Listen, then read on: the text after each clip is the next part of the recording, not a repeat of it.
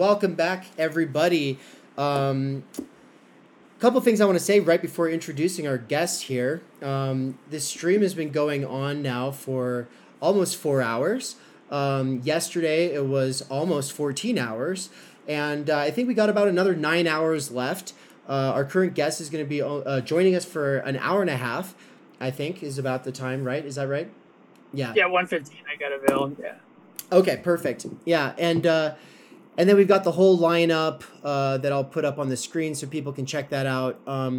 But basically, I wanted to welcome everybody to the stream and say, I just wanted to say that the stream's going on. It's been going on. That's the context of this conversation. Before I click this record button and actually begin introducing you, Samuel, I kind of wanted to say the things about the stream separate from the context of our the entirety of our conversation, which will be kind of also published after the fact as its own standalone thing. So now that that's been kind of set, welcome everybody. Welcome to Theory Underground. I'm your host, David McCarricker, and today we are joined by Samuel Loncar. How's it going, Samuel? Good. Thanks, Dave. Thanks for having me. Yeah, it's fantastic to have you. I see your publications going up on academia.com all of the time.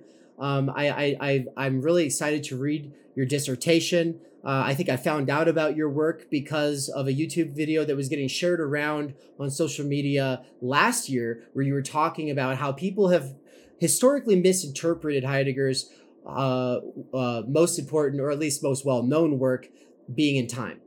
And so I think that's probably should be our jumping off point. But first, I want to kind of give you a chance to introduce yourself and what you do both academically and publicly.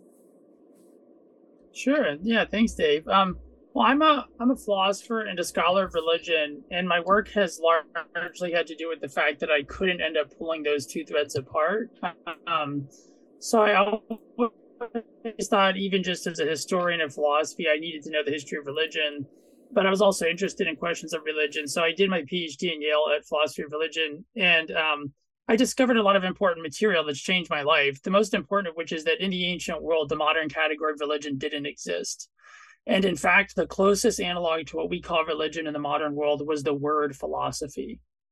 So in reality, I'm based out of an attempt to very self-consciously renew what I think of as the greatest Mediterranean revolution, which was this community of basically what we would think of as poets, scientists, spiritual leaders, teachers, entrepreneurs, and consultants who founded the philosophical school. And Plato's, of course, the most famous because we have his prose writings, but the philosophical schools of antiquity were really this very cool combination of something kind of like, Dave, what you're doing, like a real kind of underground university. They also had a kind of consulting dimension. They would bring in experts. So out of that came the history of mathematics, ultimately the scientific revolution, but also the history of religion and Christianity and even atheism. So I began to recognize that in order to interpret the most important works in the history of philosophy, particularly kind of my jam, which is German philosophy from the 19th and 20th centuries, I really needed to understand how philosophy itself was a spiritual tradition. And that led me kind of into my academic work. So I focus on the relationship between philosophy, religion, and science. And I do a lot of public philosophy as an editor, an institution builder, and as just a teacher. That's amazing. Yeah, and you've kind of, I think in my memory of something I might have seen on your channel, you say something about the importance of public philosophy and how you see this as a renaissance of what you're talking about, this origins of this. And we just had this guest on, Brian Becker. He's also a professor. He's really into phenomenology, but he also studies Lacan and other areas of continental philosophy. And I told him I really wanted the two of you to meet someday. But he was saying similar things, and I was kind of saying that I see the work that you do, the work that Todd McGowan does, and the work that Brian Becker does as like the most important. Obviously, there's also like, Gregory Sadler, as well as like Wes Cecil, and before that, Rick Roderick, the Hubert Dreyfus, and David Harvey. These are all professors who, for some reason, decided to put their stuff onto YouTube and make it so that we can watch and rewatch the lecture course, in the case of someone like Dreyfus or David Harvey, that was developed over the course of a lifetime of reading the same text over and over and over again with other people and being in dialogue academically, publicly, and with graduate students and introductory students. So really speaking to every level from a text. And I take such inspiration from Hubert Dreyfus and from David Harvey. David Harvey obviously does that with Capital, whereas Dreyfus is doing that with Being in Time. He was doing that at UC Berkeley until he passed away a couple of years ago. And we've had one of his prize students, Dr. Ian Thompson, on the channel a couple of times. But that's kind of just like the historicity of this conversation, because really Dreyfus is someone who I think you are critiquing in a sort of sense, and it also Johannes Neisenhauser, I think is his name. He's also a Heideggerian. He's critiquing the Dreyfusarian interpretation or appropriation of Heidegger's work. And so I guess I'm curious how you see yourself in this milieu. What is your intervention into the field? And then after that, we'll talk a bit more broadly about philosophy as a way of life, as a form of psychotherapy, your appreciation of the ancients, et cetera, et cetera. But first, let's just talk about Dreyfus and the American scene and how you see yourself in it. Yeah, thanks. Well, I'm glad to acknowledge a debt to Dreyfus and to hear about your own debt. I mean, he is an amazing writer and teacher. I love everything I've read by him. You're right. So I want to be clear. My critique of Dreyfus is kind of just within the narrow world of like academic kind of American Heidegger scholarship, which is, Dreyfus accomplished essentially a miracle, which is he got the broadly analytic world to at least take his reading of Heidegger seriously. And I would compare it to Hegel, right? Basically, the history of German idealism's reception in America is very young. It's about, if you go back to Josiah Royce, you can tell a 100-year story, but I'm talking about modern analytic philosophy since it's kind of run the elite universities. It's really two generations. It starts with Strawson's Kant. And right, Strawson's Kant is a Kant without metaphysics. So the first thing you have to do to get any German metaphysical thinker into the American tradition is you have to demetaphysicalize them. So that is already a big advantage for Dreyfus, because Dreyfus is part of this fascinating kind of existential pragmatism tradition that he kind of creates and develops at Berkeley, with Searle and all these other people. Brilliant kind of combination of speech act theory, the best of, the reading of Merleau-Ponty. So I see Dreyfus as a kind of amazing continuer of a kind of American phenomenological tradition in a very pragmatic key. And so he reads Heidegger in a way that's, one, unquestionably interesting and useful conceptually. I would never critique it.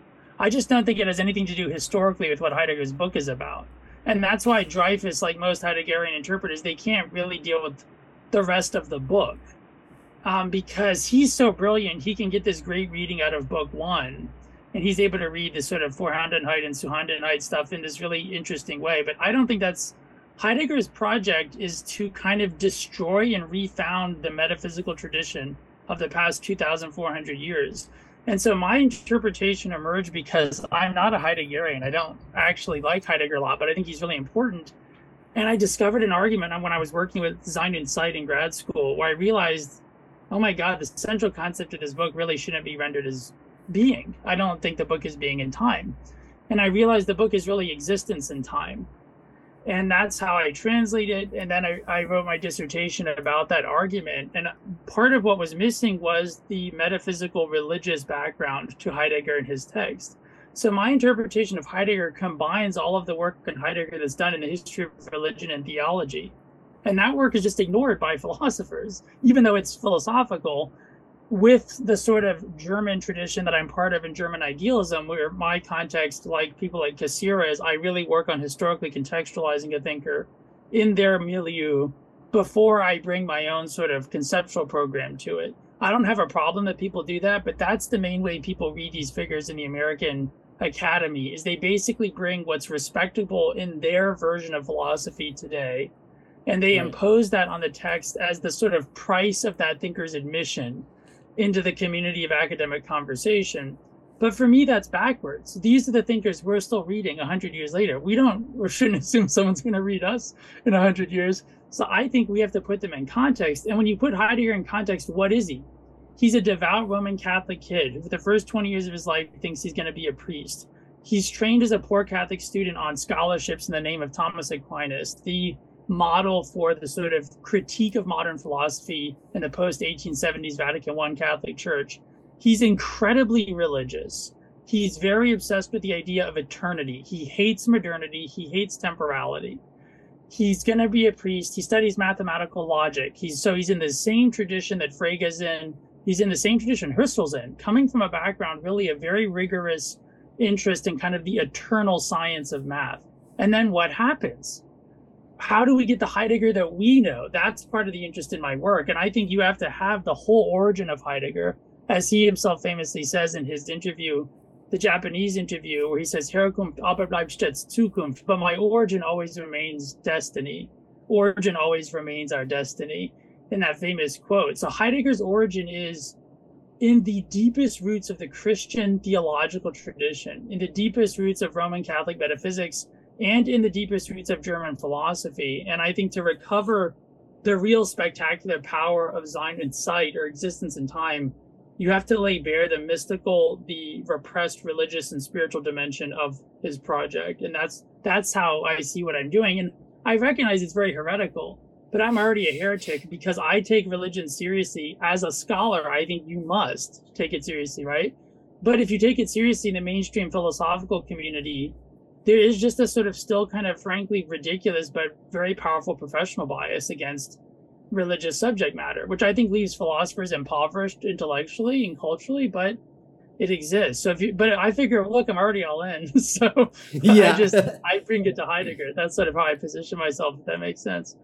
It does make sense. You know, this is, are you familiar with, the book After Virtue? Yes. Alistair McIntyre. Right. The first couple pages of it, right? How many people actually read the entirety of it? Reading the entirety of it is a goal, and it's because those first few pages, I have read the first 5 chapters, but those first few pages, when I was reading them last year, I couldn't think about it in any way but a Heideggerian way. And those pages are dealing with this analogy, imagine you go to a future where he basically does a thought experiment where, it's post-apocalyptic. There's no science, there's no technology, but people start finding artifacts from when the periodic table was being taught in schools, from other kinds of, ways of classifying things from the sciences. And then so these get taught as oh, we're going to teach you these things. But people have no context for the world where those came from. And so people are just regurgitating rote and it's sort of worshiping these as oh, this is knowledge, right? But nobody has the context for it. And then he's like, plot twist, that's actually what's going on with virtue. That's actually what's going on with all of the conversations in, he says, both phenomenology and analytic philosophy, which is kind of the early division for really analytic and continental. And he's saying both sides are making this mistake of not thinking seriously enough about the world that someone like Aristotle or Plato was writing in. The audience, the author, the world, they're not thinking those conditions. And so when we're having debates over meta-ethics or, thinking, oh, let's talk about, virtue ethics from a sort of pragmatist standpoint, what's being lost is that context. And so I'm like, it's kind of weird that he thinks that applies to phenomenology just as much, because if he's using phenomenology as a catch-all for continental philosophy, I don't think that critique would apply to Heidegger, because I think Heidegger's entire project is to understand the context of the original experiences that give rise to the concepts that get handed down over time. So first of all, does that make sense? Are you tracking, and would you agree with that, or would you modify it? No, I think it's honestly, I think it's a brilliant, perfect analogy. It's funny because I actually love that book. I've taught it. I've read it 3 times. I think it's very problematic as an argument, but honestly, it's just one of the most, first of all, it's an amazing work of philosophy because it's a great work of literature. Right. And I think, McIntyre is in this kind of wonderful tradition of Hume, of being a pretty, even when he was, I don't know if you read his early Marxist stuff, McIntyre starts off as a hardcore Marxist. Then he transitions out of Marxism I don't think he ever really transitions out of Marxism, but he's Marxist in a way. Always, I think, take what's best, which is the kind of Marxist historicism. I think, and he becomes interested in kind of Catholic thought, and then Aristotle. But that opening image you use, that's exactly, I think, the right framework, which is we're in a framework philosophically where I think, and a lot of my work, like I'm teaching a course in Germany this summer on apocalyptic philosophy. I think of my work as very apocalyptic because the McIntyre analogy is exactly right. We don't live in a single world. We live in a world which is a bunch of like ruins competing for who can like claim to be the most put together heir of some real reality that we don't remember anymore. And academic philosophers are kind of invested in thinking that they're real philosophers because they have the title and they get paid for it, which by Plato's definition, unfortunately, makes them only a sophist. Because if you have to get paid to do philosophy, Plato says that's the definition of a sophist. But there are real philosophers everywhere, including in academic philosophy. And those of them, I think, who get really interested in the question of where we are, they realize the question of when we are is the real question we don't agree on.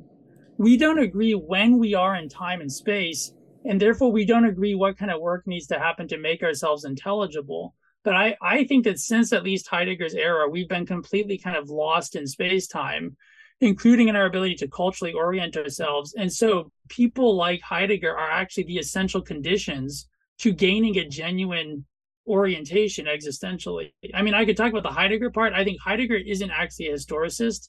So I don't know how much he helps us historically, but Heidegger does help us in a more, you could say, philosophical, metaphysical level than he does. But Heidegger, I think, was always afraid of real history. I think the Catholic part of him never stopped kind of not liking the idea that we're affected by our cultural conditions. And you can tell he deeply resisted that in his own life. Heidegger did not like to see himself as part of his own context of Germany, Catholic Bavaria. So, but yes, I agree that I think that McIntyre is exactly kind of the right image. Even if you don't agree with McIntyre, that scenario I think is true, is we've lost the context that makes our practices intelligible.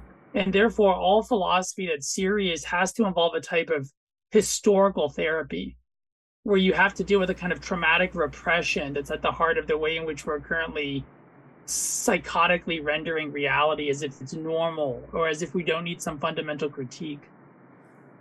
Okay, that's a lot, and it raises a lot of questions. It raises a lot of questions, and I guess the one I want to just dive into that's nearest, because I think I'm a filthy atheist from the standpoint of most religious people, and from the standpoint of most atheists, they would see me as someone who sits on a bridge or on a bench, right? And I think my philosophical ideal, or what I feel like perhaps is my role, at least in this phase of my life, is to be to help try to bring fundamental contradictions into the light, to flesh them out, to dig in deeper, and to challenge ourselves with the greatest texts. And that I've been obstructed from being able to do that in a lot of ways because of wage labor, because of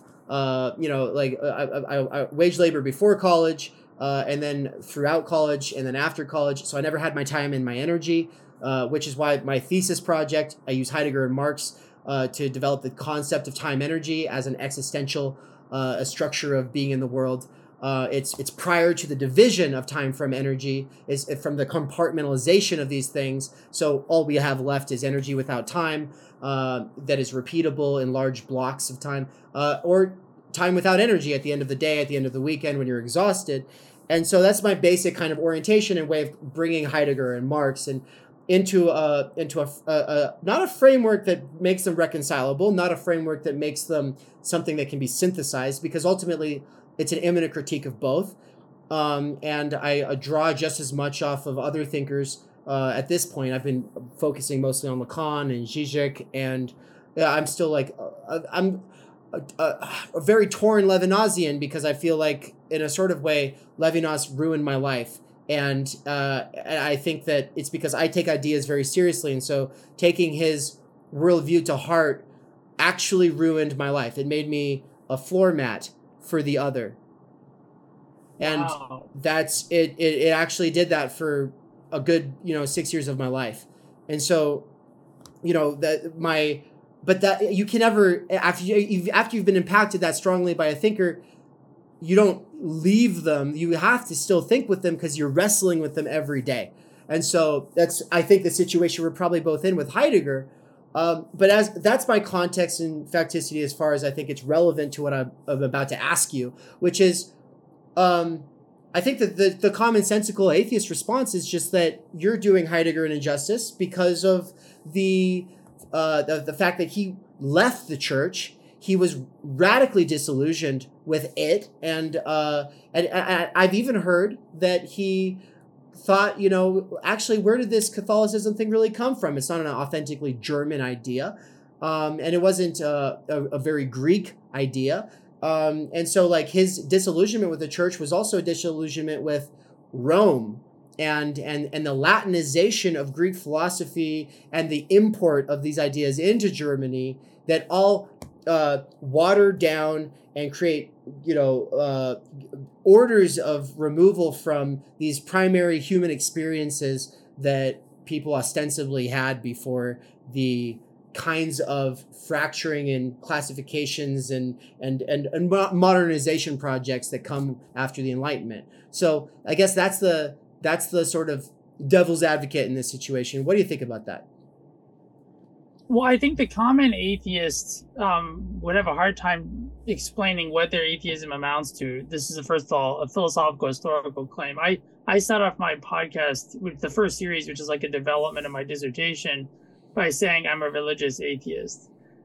So I think maybe I'm very sympathetic to what I hear you describing as your own view about kind of basically leaning very much into the reality of immanent contradictions and seeking to understand how they play out. So I also am very atheistic in many contexts, and then appear quite religious or spiritual depending on the valence of other contexts. So this kind of atheistic reading it's naive. So I think I respect it, but it's like an introductory student complaining about having to watch a show they don't want to watch, which is like, your preferences matter for entertainment. That's not the same thing as scholarship. Yeah. Okay, so what we prefer is very different from what is the case to do something properly, right? A person may not prefer to, you know, have to wear a boring suit if they want to work on Wall Street. I don't want to work on Wall Street. But if you do want to work on Wall Street, you have to wear the clothes. It's just like, you know, when you make $100 million, maybe you can wear a T-shirt, and they do, right? But it's funny. A T-shirt's expensive in business. Yeah. Right? Yeah. Just like suits are cheap when you have to wear them. So the economy of our context determines the real symbolic valence of what the goods are that are circulating. And so what's really going on with Heidegger is actually he was the first person to pull off this kind of really brilliant con, which is, you take your religious background, you cannibalize it in a way that's pretty obvious to everyone who has or knows your religious background, but then you pawn it off as your own original secular stuff. Everyone does this now. Sam Harris is nothing without Buddhism, for example. Sam Harris has gone from being a militant atheist who made his brand on atheism to being like every like smart mom's like guru for spiritual meditation. He doesn't have to deal with the fact that all of the stuff he uses comes from the traditions that he makes fun of, nor can he explain why atheism didn't produce a multi-thousand-year tradition of wellness that he can benefit from. But he gets to commercially capitalize on East Asian philosophies and religions, bring in guests and speakers because he's the famous Western white patriarch who can normalize for a secular audience the actual content that comes from a context of gurus, of mantras, of discipline, of obedience, of secrecy, stuff that he doesn't want anything to do with. He can't sell that. No offense, and this is, I'm not picking on Sam Harris. I like him in the sense that as a communicator, I admire his gifts. He's not a philosopher, and if you call him that, then unfortunately you have to say unkind things about him. But as a communicator, he's very gifted. So I think this common atheist has a point, because they could say, well, Sam Harris would agree with me about Heidegger. And I would tell them, that's your problem, my friend. You don't want to go to Sam Harris for anything that isn't about like what you could read about Buddhism on Wikipedia or neuroscience from 30 years ago. So, you know, that's his literal expertise. And now his expertise is he's a cultural commentator. Good for him. Right. But you know what? Heidegger's a lot more difficult than that. Heidegger, when he said that my origins always remain future, he was talking in that context about his theological training. So, but Heidegger also makes this radical claim, which is it's in one of his lectures that I think unfortunately has never been translated. I have a translation of it in my dissertation, which I should put online because the book isn't going to have all the German anyway.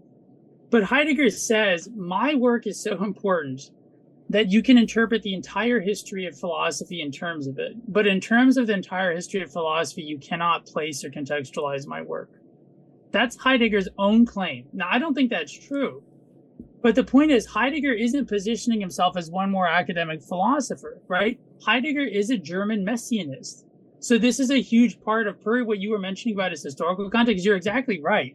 And all of those comments are correct. The rejection of Latinity, the rejection of Rome. But this is the worst of Heidegger. This is the most non-individual. This is not Heidegger and Martin Heidegger. This is just, unfortunately, a 19th century sexually repressed South German who is deeply attracted to totalitarian and authoritarian psychology, just like Horkheimer and Adorno analyzed when they wrote The Authoritarian Personality in Exile in the 40s. They're writing about Heidegger. I mean, he's on their mind. Heidegger, Schmidt. Why are the Germans so attracted to authoritarian figures? Because the stereotype is that the German is intellect and not will. And so will, which embodies pure patriarchal force, it's the sort of, if you want to put it in a really, I think, not fair way, will by itself, voluntarism is a type of like rape-oriented dimension of like human personality, right? It's not the mind that violates or the mind that accomplishes. And so I think there's a deep insecurity in the part of intellectuals that German culture, this is now to kind of engage in a side of cultural psychoanalysis, but that I think Horkheimer and Adorno were interested in this. There's a kind of cultural tendency in which you really need authority. But if your freedom is your freedom of intellect, then you become a kind of radical, almost romantic individualist. So Heidegger's self-image is this hilariously German romantic image of the lone genius who stands outside of time and history. Meanwhile, he's writing metaphysical garble for Hitler, and he's excited about it. So right. Heidegger cannot acknowledge his own human limitations. He can't acknowledge his own personality. He can't acknowledge his own cultural conditioning. And that's the actual problem, is what his readers feel that. And I think psychotherapeutically, Heidegger is like a person who basically makes people resist therapy rather than go, if you want to put it really kind of controversial.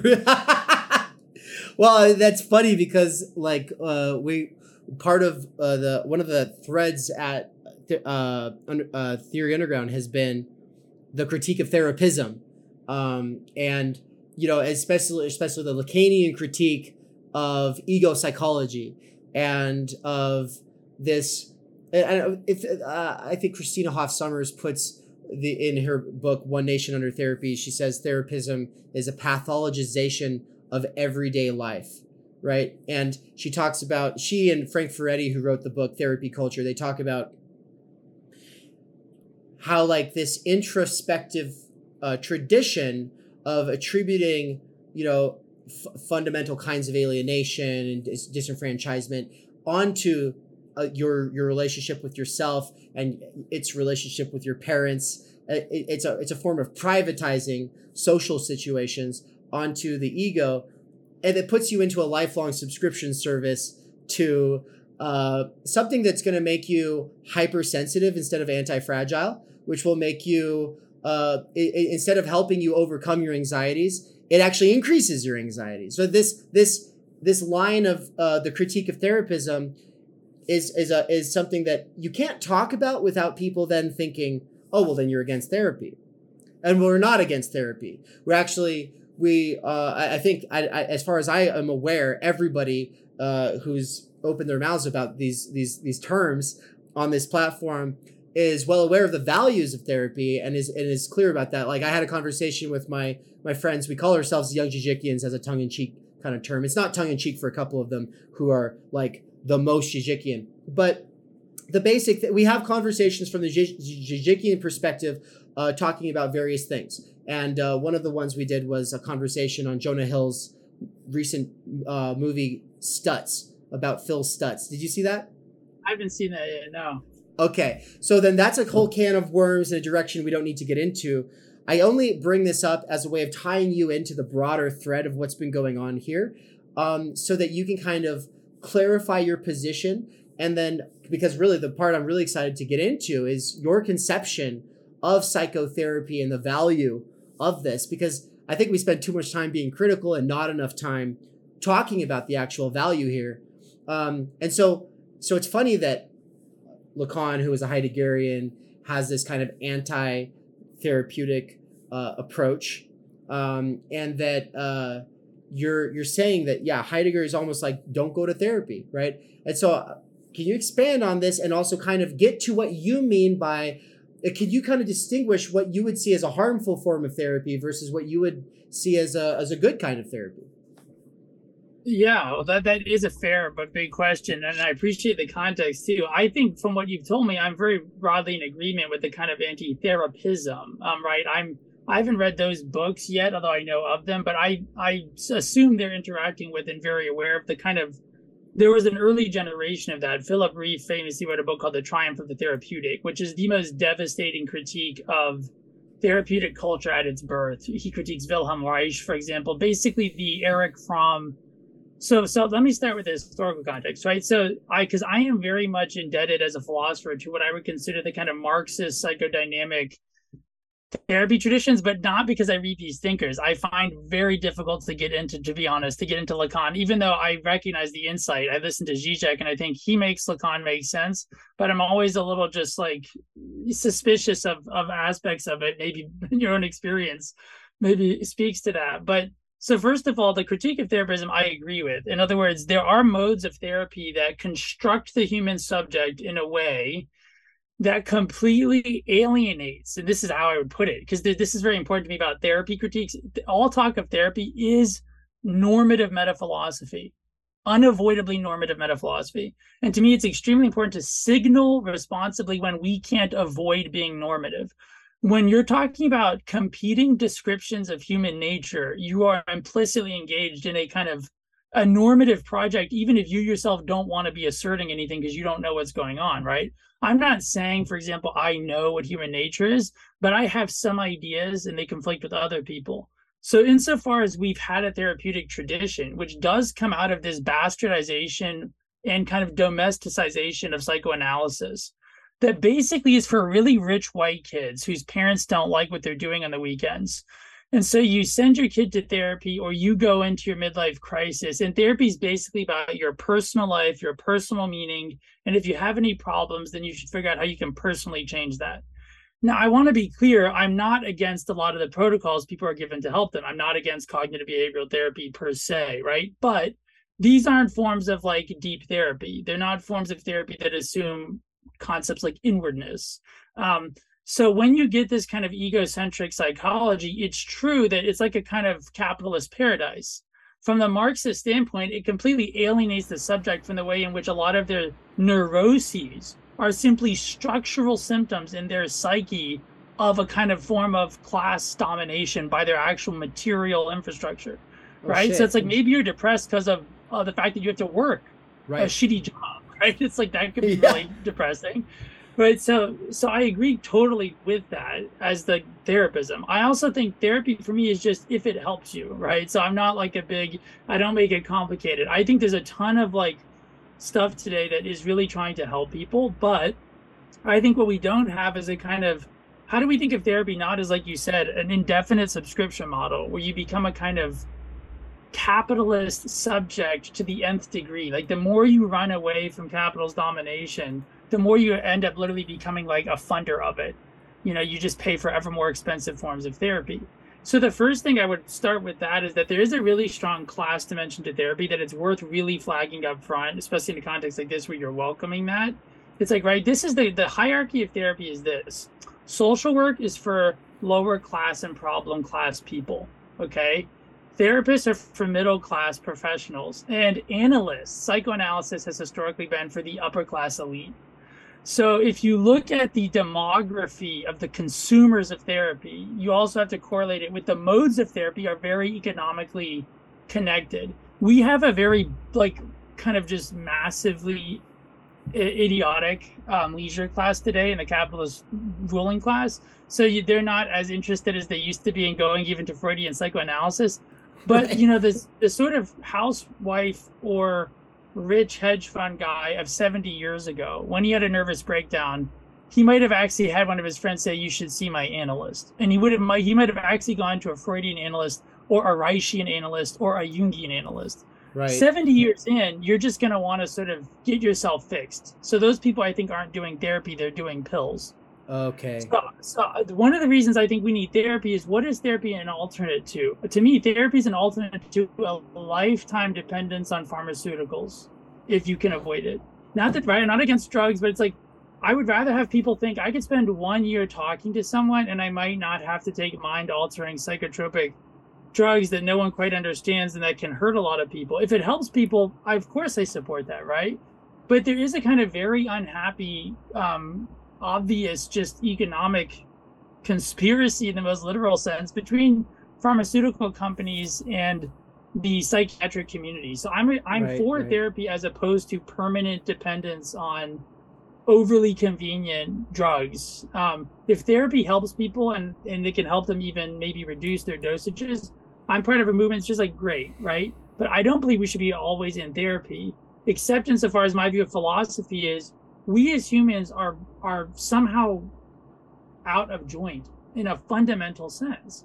So therapy to me is not a modality. Like, it's not something you go to. That's what we've been talking about. But what I mean by it, which we can transition, this is what I mean by it is, we need to be healed. So to me, a good human life is a human life that, first of all, embraces that need. It doesn't fight it. And that to me is what being pro-therapy for me personally means. It means I'm pro-healing. I'm for any tradition or thinker or person who basically wants to normalize asking for help. Okay. I'm for people who want to affirm that it's okay to be dependent, right? If we get to be dominated by class structure, can't we also acknowledge it's good to have a community, right? I think it's like important that we feel free to say that, because this kind of egocentric capitalism you describe in Therapism, it makes it seem pathological to need people. It makes it seem pathological, as you said, to have everyday feelings. It's true. A lot of depression is just you're sad. Maybe you need to take something for that, but maybe the sadness is an invitation to what? And then you get into what? An existential theory of emotions, right? What are emotions? I believe emotions are semantically salient dimensions of the human body. So I think any approach to life takes the information the body gives us as a great gift, particularly from a diagnostic standpoint. And, I could connect that with a lot of doctors and traditions, but that's already a lot of, probably too long of an answer. But that's the kind of where I sit vis-a-vis therapism, a kind of really potted history of kind of why I take the critique seriously in terms of the Marxist background. But then personally, for me, therapy is being a lot bigger than just whether you go to a person we currently professionally label as a therapist. It's more an openness towards healing as a great good and a great need of us as a species and as individuals. And that's a wrap, everybody. No, I'm just kidding. I almost I like the idea of the Lacanian variable length session, because like it's almost like if I just cut it off right there, I would prefer that people sit with that for the next week than listen to the rest of this marathon stream. But no, that was really good. Now, I want you to clarify. You said emotions are semantically salient. What? I think the semantically salient communications of the human body. Okay, communication. In other words, like I have a view which I call spiritual physicalism, which is it's a philosophical joke. It's like a position which is a joke, right? The dominant position in the philosophy of mind amongst analytic philosophers is physicalism, or the idea that the mind can't ultimately be anything other than somehow the physical human body. Let's ignore the fact that no one can define the word physical. Let's ignore the fact that no one can define the word material, right? That's how dogmatic our modern metaphysics is. It's the most dogmatic metaphysics. So anyway, I like to say, as a good kind of, Feuerbachian, okay, let's say we are just bodies. Du bist, was du isst. You are what you eat, right? If we're just bodies, everything we experience, including all of our emotional and psychological states, must be something physical. Okay, so here's an application of this as a kind of scientific hypothesis. Okay, we know, based on a lot of work, like Antonio Damasio, for example, very influential on me and Right. a lot of people, right, scientists of the emotions, we know that emotions are a form of intelligence, right? So what kind of intelligence are they? Well, they're information carrying, obviously. And what do they tell us? They tell us about literally things that we can't just think and know.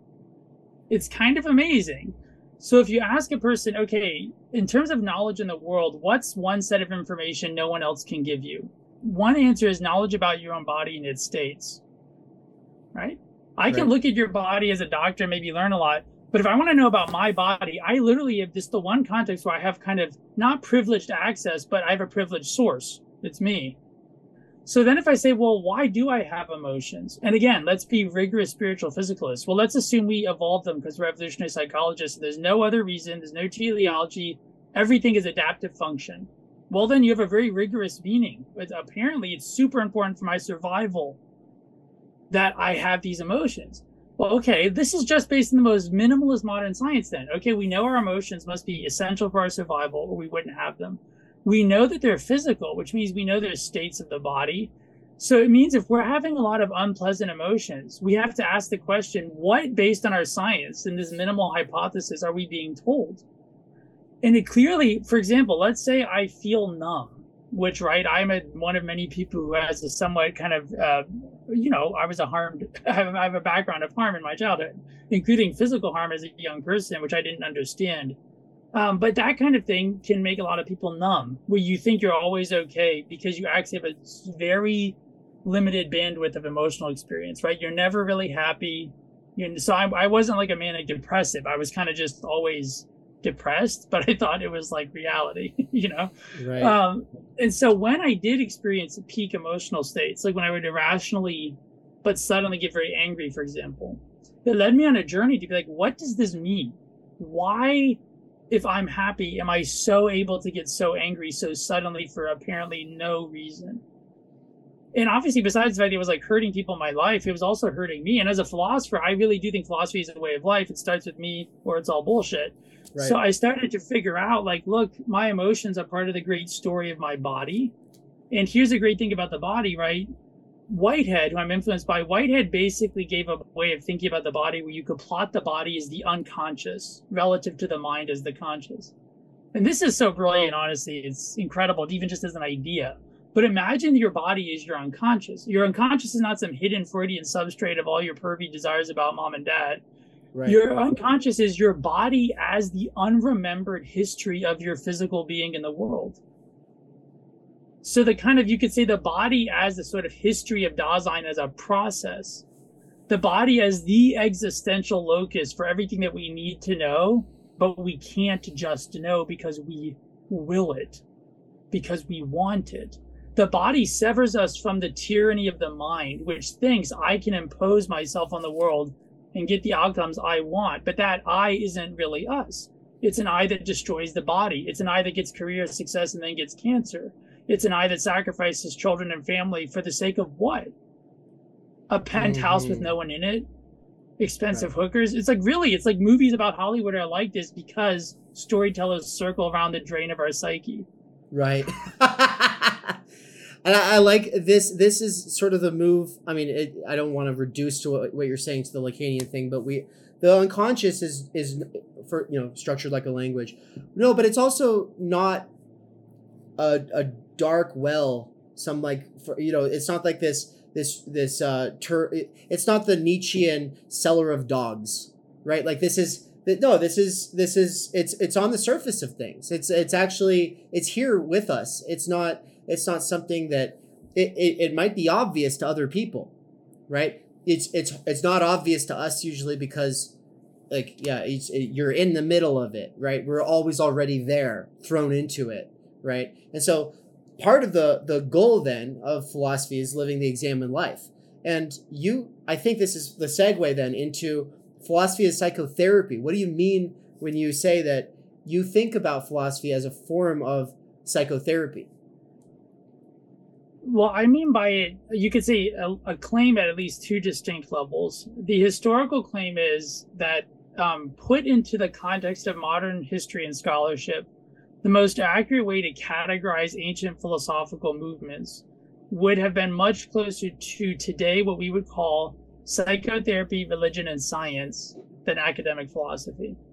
So the first claim is that when I say philosophy is psychotherapeutic, what I'm saying is philosophy in the ancient world was psychotherapeutic, literally and explicitly. It was oriented towards the therapeutic or healing art of human life or soul, the suke.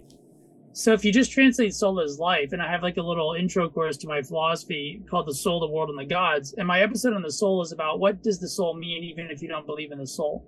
One of my missions as a philosopher is to show people that every concept is useful even if you don't believe in it, right? If an atheist is like, I don't believe in God, I'd be like, yeah, neither do a lot of believers. That's okay. We're talking about the idea and why it's so important to understand. It's like, you may not believe in God, but lots of other people do. And apparently there's something human about that. So the soul is the same. I think, so from the historical fact, which is just a kind of teaser claim, but it's not original to me. I think I bring it out in, I hope, an original way. But Carl Jung, for example, who, unlike Freud, really knew the history of philosophy incredibly well, particularly ancient philosophy. Jung explicitly said in his work, he knew his work was what ancient philosophy was doing. So that's a major person of continuity for this claim in modern psychology. The second claim is therefore an existential claim, which is my practice and interpretation of philosophy is, to put it very cuttingly, if philosophy doesn't heal your body, it will corrupt your mind. And by corrupting your mind, it'll eventually harm your body. So I don't think we have a choice about what philosophy is. Even academic philosophy, think about it, for so many young people, I was one of them, academic philosophy for a professor, a lot of academic philosophers are wonderful people who want to teach this stuff because they care. And of course, it's not bad that they get paid. I'm not saying they shouldn't, but often it's a person's introduction to just a way of thinking about their existence that is completely liberating and transformative. But then if they try to pursue the academic path, you lose touch with that. So I think philosophy is existential, and the existentiality of philosophy means it concerns our life. And our life is not a static object. It is a process that we are both ecstatically outside of and somehow mysteriously inside of. It's a process in which we don't know where the center is, but it's not our ego or consciousness. But our ego and consciousness proves to us we're living life, right? We're alive even when we're asleep. We're alive even when we're acting badly and unconsciously.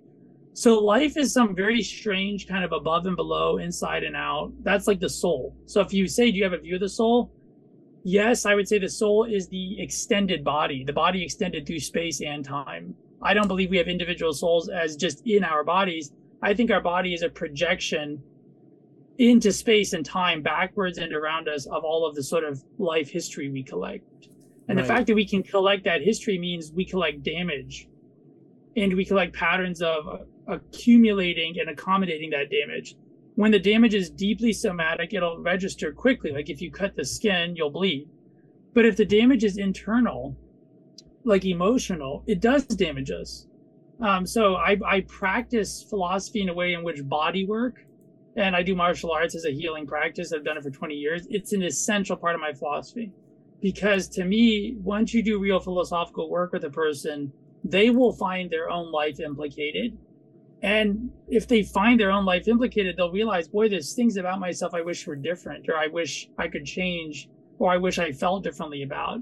And if you try to address those things, you're essentially trying to heal yourself, or you're trying to help another person heal. So I think basically as philosophers, we need the whole toolkit of what our culture offers us. But philosophy names the place where you bring it all together in order to love your own life. And so care of the soul is, to me, why philosophy is psychotherapy. Socrates defines philosophy as care of the soul. He says, we're the shepherd of your own soul. And you could say, again, I don't believe in the soul. Forget the word. Your life is your responsibility. You're the shepherd of your life. And to care for your life means you're in the soul care business. You're in the therapy business. So that's kind of, for me, it's kind of cheekily is to tell every person, whether you want to go to therapy, you need to be your own therapist. Whatever else you do with your life, you have to become a person who thinks, I'm worth investing in my own healing. Like, my healing is worth my material resources. My healing is worth new relationships. My healing is worth challenging myself. Like, my healing is worth that. Because I think we're taught that our life isn't valuable, especially in our culture and economy. We're taught that everything is more important than our well-being. Our right. Relationships are more important. Our jobs are more important. Our material status and dignity in the economy is more important. What other madness could you define than that, right? Erich Fromm says that's the pathology of normalcy. Fromm wrote a brilliant book showing how the psychological adoption of normalcy as a psychometric was a disaster. And he argued that psychotherapeutically, people who are comfortable in being normal are much more likely to be psychologically pathological than the people who are sensitive, and they find adaptation to a totally dysfunctional, oppressive slave normalcy to be difficult. So the problem people in a society like ours are generally just really sensitive people who, for whatever reason, don't evolve the coping mechanisms that make normalcy seem bearable. Whoa, that's a lot, and I need to think about it for a couple of days, and then we need to have another conversation, maybe for a few weeks. It'll probably take a few weeks just to recover from this stream. Let's be honest, but I guess it raises a lot of questions for me. I know that you have your critique of Fromm and Reich, and at the same time, there is also the way that the student movement that they were writing for, that they were assuming that they were kind of trying to feed the fires of, has now evolved into not people who are anti-normalcy because normalcy has excluded them and now they're going to go do their own thing. So it's not just fringe subculture, but specifically social change movements, and Kill All Normies talks about this. Angela Nagel develops this idea. Transgression for transgression's own sake, being fringe for fringe's own sake. Like, it becomes a consumer category, it becomes its own thing. Politics gets understood as this. And then the weird thing about normalcy, tying that into what you're saying, I guess this is just what I'm thinking about, is like how trying to enforce normalcy from the fringe or trying to represent the fringe or whatever has become like this. So now we perform being hypersensitive because normalcy has been insensitive. So now we perform being more hypersensitive so as to impose a new normalcy that is very sensitive. But this is one that seeks to establish a new status quo, usually by means of coercive measures. And so I'm just curious how that might relate to what you're talking about, because it seems like a complication or a contradiction. Well, I agree it's an evolution. I think it's a good point, right? That one of the problems with sensitization as a normalized practice is it's impossible. Like, physiologically, you would define normalcy as a relative state of neutrality of the nervous system so that it's not irritable, right? In other words, from a physiologist standpoint, if your nervous system is in homeostasis and so it's it has equilibrium. If you're overly sensitive, it'll mean something that shouldn't disturb your physical state of homeostasis is going to actually disrupt your nervous system. So the interesting thing about the movement you're describing, or the pattern of capital, in which capital essentially capital can do anything that is conceptual. That's part of my view of capital. Capital is the ultimate sort of concept. So anything that's conceptual, and all market ways of life are concepts. They have to be invented by rich kids in marketing rooms. They have to at least be able to be packaged by those kids and their bosses. And if they can't be, there's nothing for like the Ivy League, person in Madison Avenue to work with. So what you're describing exactly is this elite performativity, where if you have enough social capital, to use Bourdieu's term, if you have a lot of social capital, but you're guilty, historically, you performed your guilt over your social capital and your wealth by becoming like a Marxist socialist, right? And that's why that historically is drawn overwhelmingly from the class that you wouldn't have thought it would come from based on Marxism. But of course, right, the revolutionary class is always the seditious child of the aristocrat. That's the typical feeder class for revolutionary sedition. Just like the Amazon, there was an article about the Amazon unionizers, right? The people who would actually come in. And of course, they're these really rich kids. Good for them. They're real activists. But I mean, they didn't need to work the Amazon job. They did it in order to unionize. And that's the sort of history, which is this kind of descent from heaven, from the class heaven of the upper class. The rescuers come parachuting into the working class. So there is this unquestionably, I find ironic, cloying dimension of like activism in general, which is that activism is generally a way of the upper class performing its moral superiority to the spectacle of the onlooking oppressed class that can do nothing but applaud or be further shut down. So what you're describing, I think, is exactly the way we're seeing that mechanism today. And I don't think it has anything to do with the movements per se you might throw out, each of which and all of which have legitimate concerns and legitimate philosophical, right, Granted. positions. But resentment is an agent not of normalization, but simply of shifting power.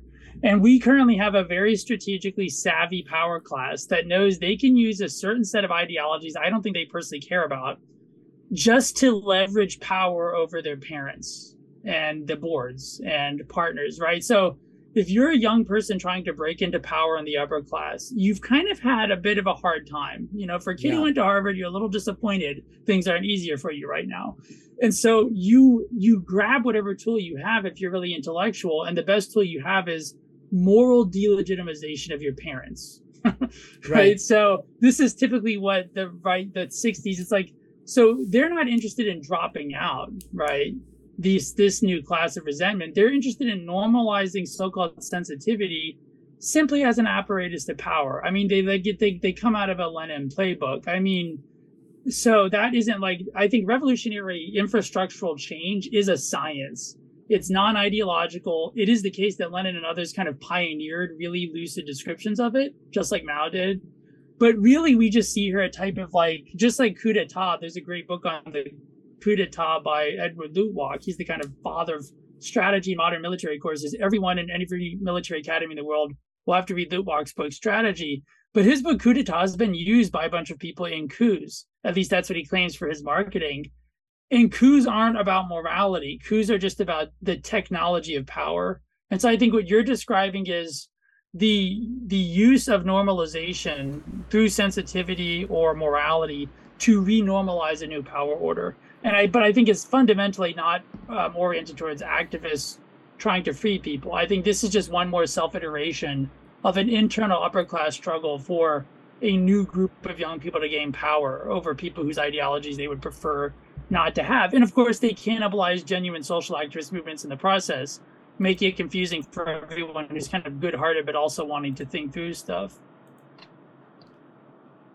That was, you keep surprising me in this conversation, right? I At the beginning of this conversation I was like, okay, so this is basically just going to be like Heidegger's a Catholic and we all need religion, and I didn't expect that you would have this sort of like basis in this Marxist in these Marxist tendencies, a sort of understanding of class power today, how it has developed. Right, for a lot of Marxists, it doesn't develop, and I'll put up on the screen. You can't see it. I'll share the link to you in the chat. But basically, there's a whole conversation that I've had here. It's been a lecture series with Elton LK of the Working Class Intelligentsia, where he's basically representing the leftist position. I'm basically the socialist position. I'm basically representing the more post-leftist position, and the goal was to create a dialogue to show people through our lecture series and the exegetical readings I was doing of essential excerpts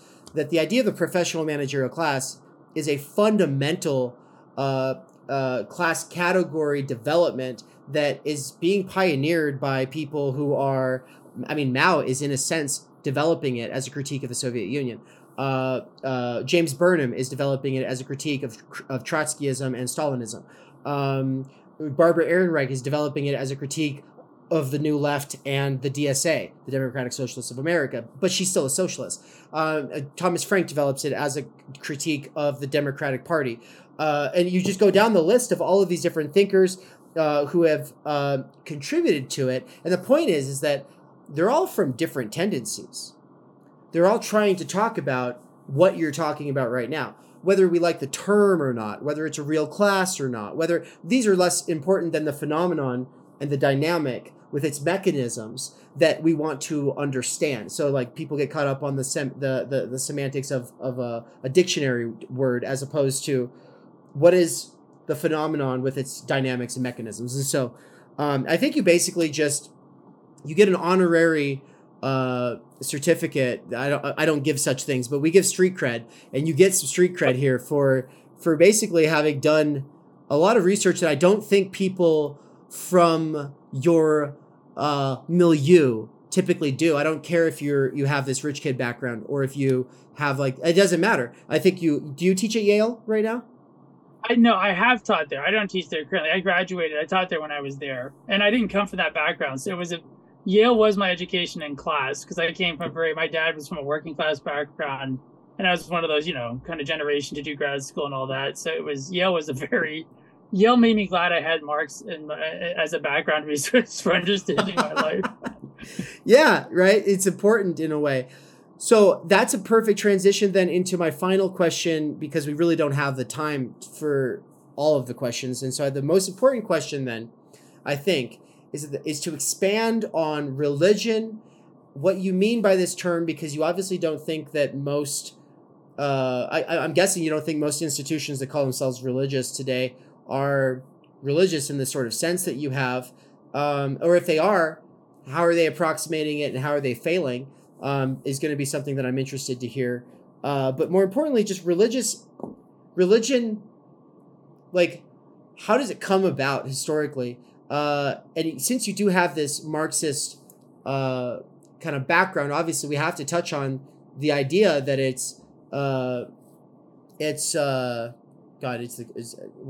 the classic quote? Opium of the people, right? And so another way of saying it is that, and obviously I like Slavoj's kind of comeback, which is that, we need painkillers today because life's so hard. And so, but then that's the danger, right? We can talk about this as being copology, the ideology of coping that ultimately keeps things running smoothly from the level of capital accumulation for a handful of people, whatever. But I think that, yeah, I get the definite sense from everything you've said so far that it's more than that. It's more than just coping. It's more than just healing in the sense of, now you can keep going to work and have a good life. It's something more. So what is it in your own words? I mean, we heal in order to be free. Illness of the body. I've suffered for almost a decade from a severe autoimmune illness, which is a big part of my life. And like, when you're trapped physically in your body, for example, by pain, you're very aware that illness in that visceral, literal, physical sense is like, it's like a destruction of your wellness.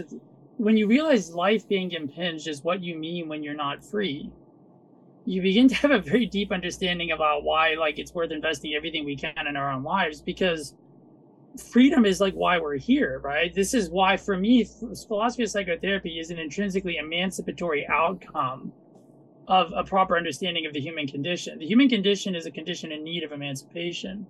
The human condition is a condition in need of liberation from oppression.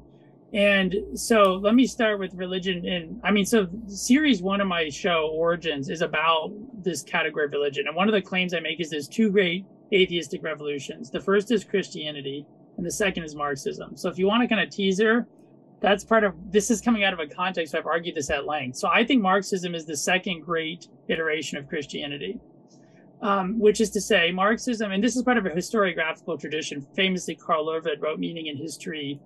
Leszek Kolakowski, of course, wrote a very brilliant, learned, critical tome about Marxism. But it's unquestionable to a scholar of the history of religion that Marxism, like German idealist philosophy in general, is a profoundly religious movement, right? Marxism is what you could just simply call a form of, like, transmuted messianism. So Marxism has this very Jewish Christian, completely uncommon in the pagan world, that is a very Jewish Christian apocalyptic messianism, where it divides all of the prior and past moments of history into their meaning in relationship to a future imminent apocalyptic world-changing event. So this is the clearly apocalyptic imagination that, Marx and any German would have just by being raised in the 19th century in Germany. And the messianism is, of course, you could connect it to Judaism specifically, but it's also part of just Christianity as a kind of Jewish messianic movement that eventually became dominated by Gentiles, which is a big part of the history of, like, specified class oppression in our culture. Has to do with always the way particular groups evolve their historical relationships. So Christianity is an oppressor class relative to Judaism in the same way that every laboring class depends on and is oppressed by a class that exploits them. So Christianity takes Jewish texts and ideas, it eventually converts them, weaponizes them against the Jewish people, literally makes the source of their own religion, Judaism, illegal, Marx is living in the 20 to 30 years after German emancipation. He's coming of age in Germany during the Jewish emancipation debates that are happening in the early 19th century in Germany. And so he himself is this very complicated figure, like all German Jewish intellectuals have to go through this very unique issue of navigating their German or Jewish identity. So there's a lot of stuff written about that in terms of biography of Marx, but it's like the messianic dimension of Marxism is to me very important. So if you look at the Frankfurt School, which is how I got into Marxism, Frankfurt School to me is Marxism without messianism. They don't believe in the class utopia. They really don't believe in the revolution. And I think sober Marxists stop believing in the end times. That's like one of the first things you lose if you're a Marxist is you're like, nothing went the way Marx said it did. Every specific prediction ends up being weirdly wrong. And yet Marx is so clearly important. Why is that? Well, think about Judaism and Christianity. Can you understand Christianity ultimately if you like are pig-headedly ignorant about the Jewish sources? Just as a scholar, of course not. The Old Testament is a Jewish text. What are you going to do? The New Testament's a Jewish text. So Marxism, can you understand Marxism and its logic without understanding its religious background? Of course not. But if you understand the religious background, then for me, we can take Marx's idea of religion and recognize what he's doing is he's taking a concept that is oppressive. So here I agree. And like Fromm has a brilliant essay about this in his early work about, Fromm kind of pioneered the melding of Marxist class analysis with Freudian psychoanalysis. So he brought the individual Freudian psycho into conversation with Marxist class analysis, and that was kind of Fromm's structural great contribution to kind of psychoanalysis and social theory. And I'm very influenced by that. I believe that if you separate class oppression from individual suffering, you always perpetuate one of them in the name of the other, like inadvertently. So I do believe a lot of what people call religion is an opiate that is unconscious alienation in which you have to delude yourself with fantasies. My question then is, what is religion today? Religion for a Freudian is Freud and Freudianism. Religion for an atheistic psychoanalyst from the upper class, from a very wealthy background, who looks down on all those moron Bible believers in middle America, their religion is just their psychology. That's their opium. They couldn't justify their categories before a tribunal of philosophers doing a Kantian level critique. They're just imposing categories useful for social power and their personal aesthetic pleasure onto the world as a way of legitimating their professional security into an existential validation of their identity. Okay? So their religion is that, just like the religion of a person who manages a finance firm. Not saying they have to have one, but if they have one, it's probably finance. And I don't mean that in just this typical annoying religion scholar way. I mean the Marxist dimension of what's their opium. I think that's a way of using the category today that is useful. I hate to interject, but we basically have to close this thing out. And I guess I want to bring you back on to ask you in a space that will give us the room to really unpack it. But basically, well,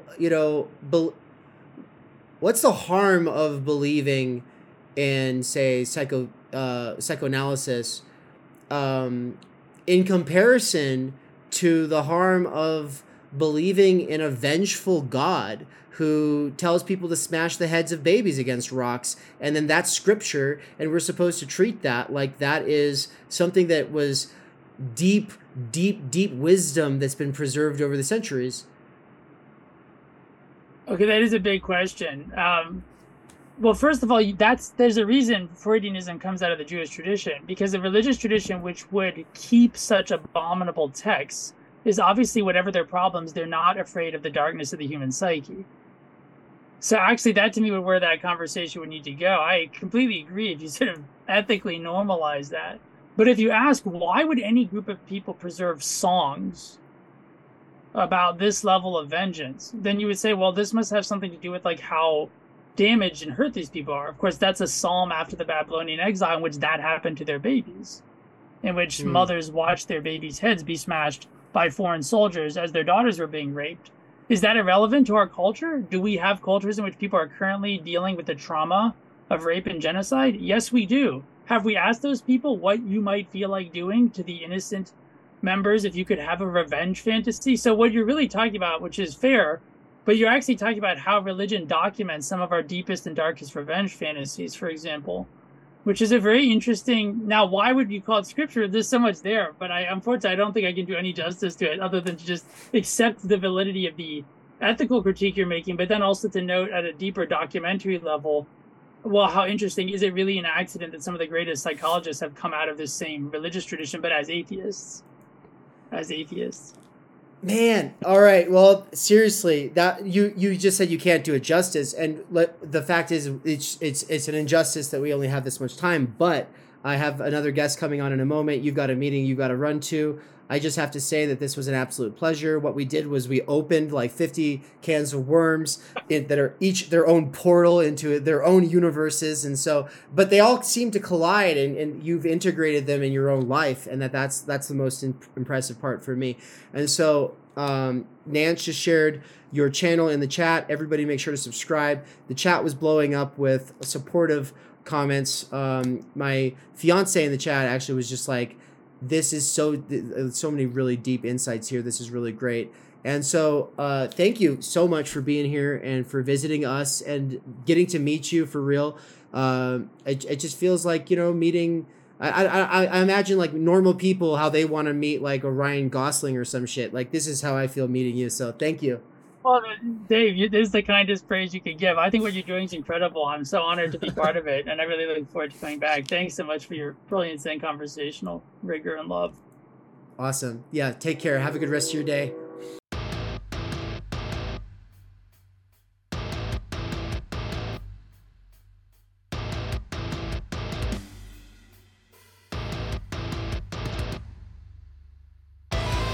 And now a quick message from our sponsors.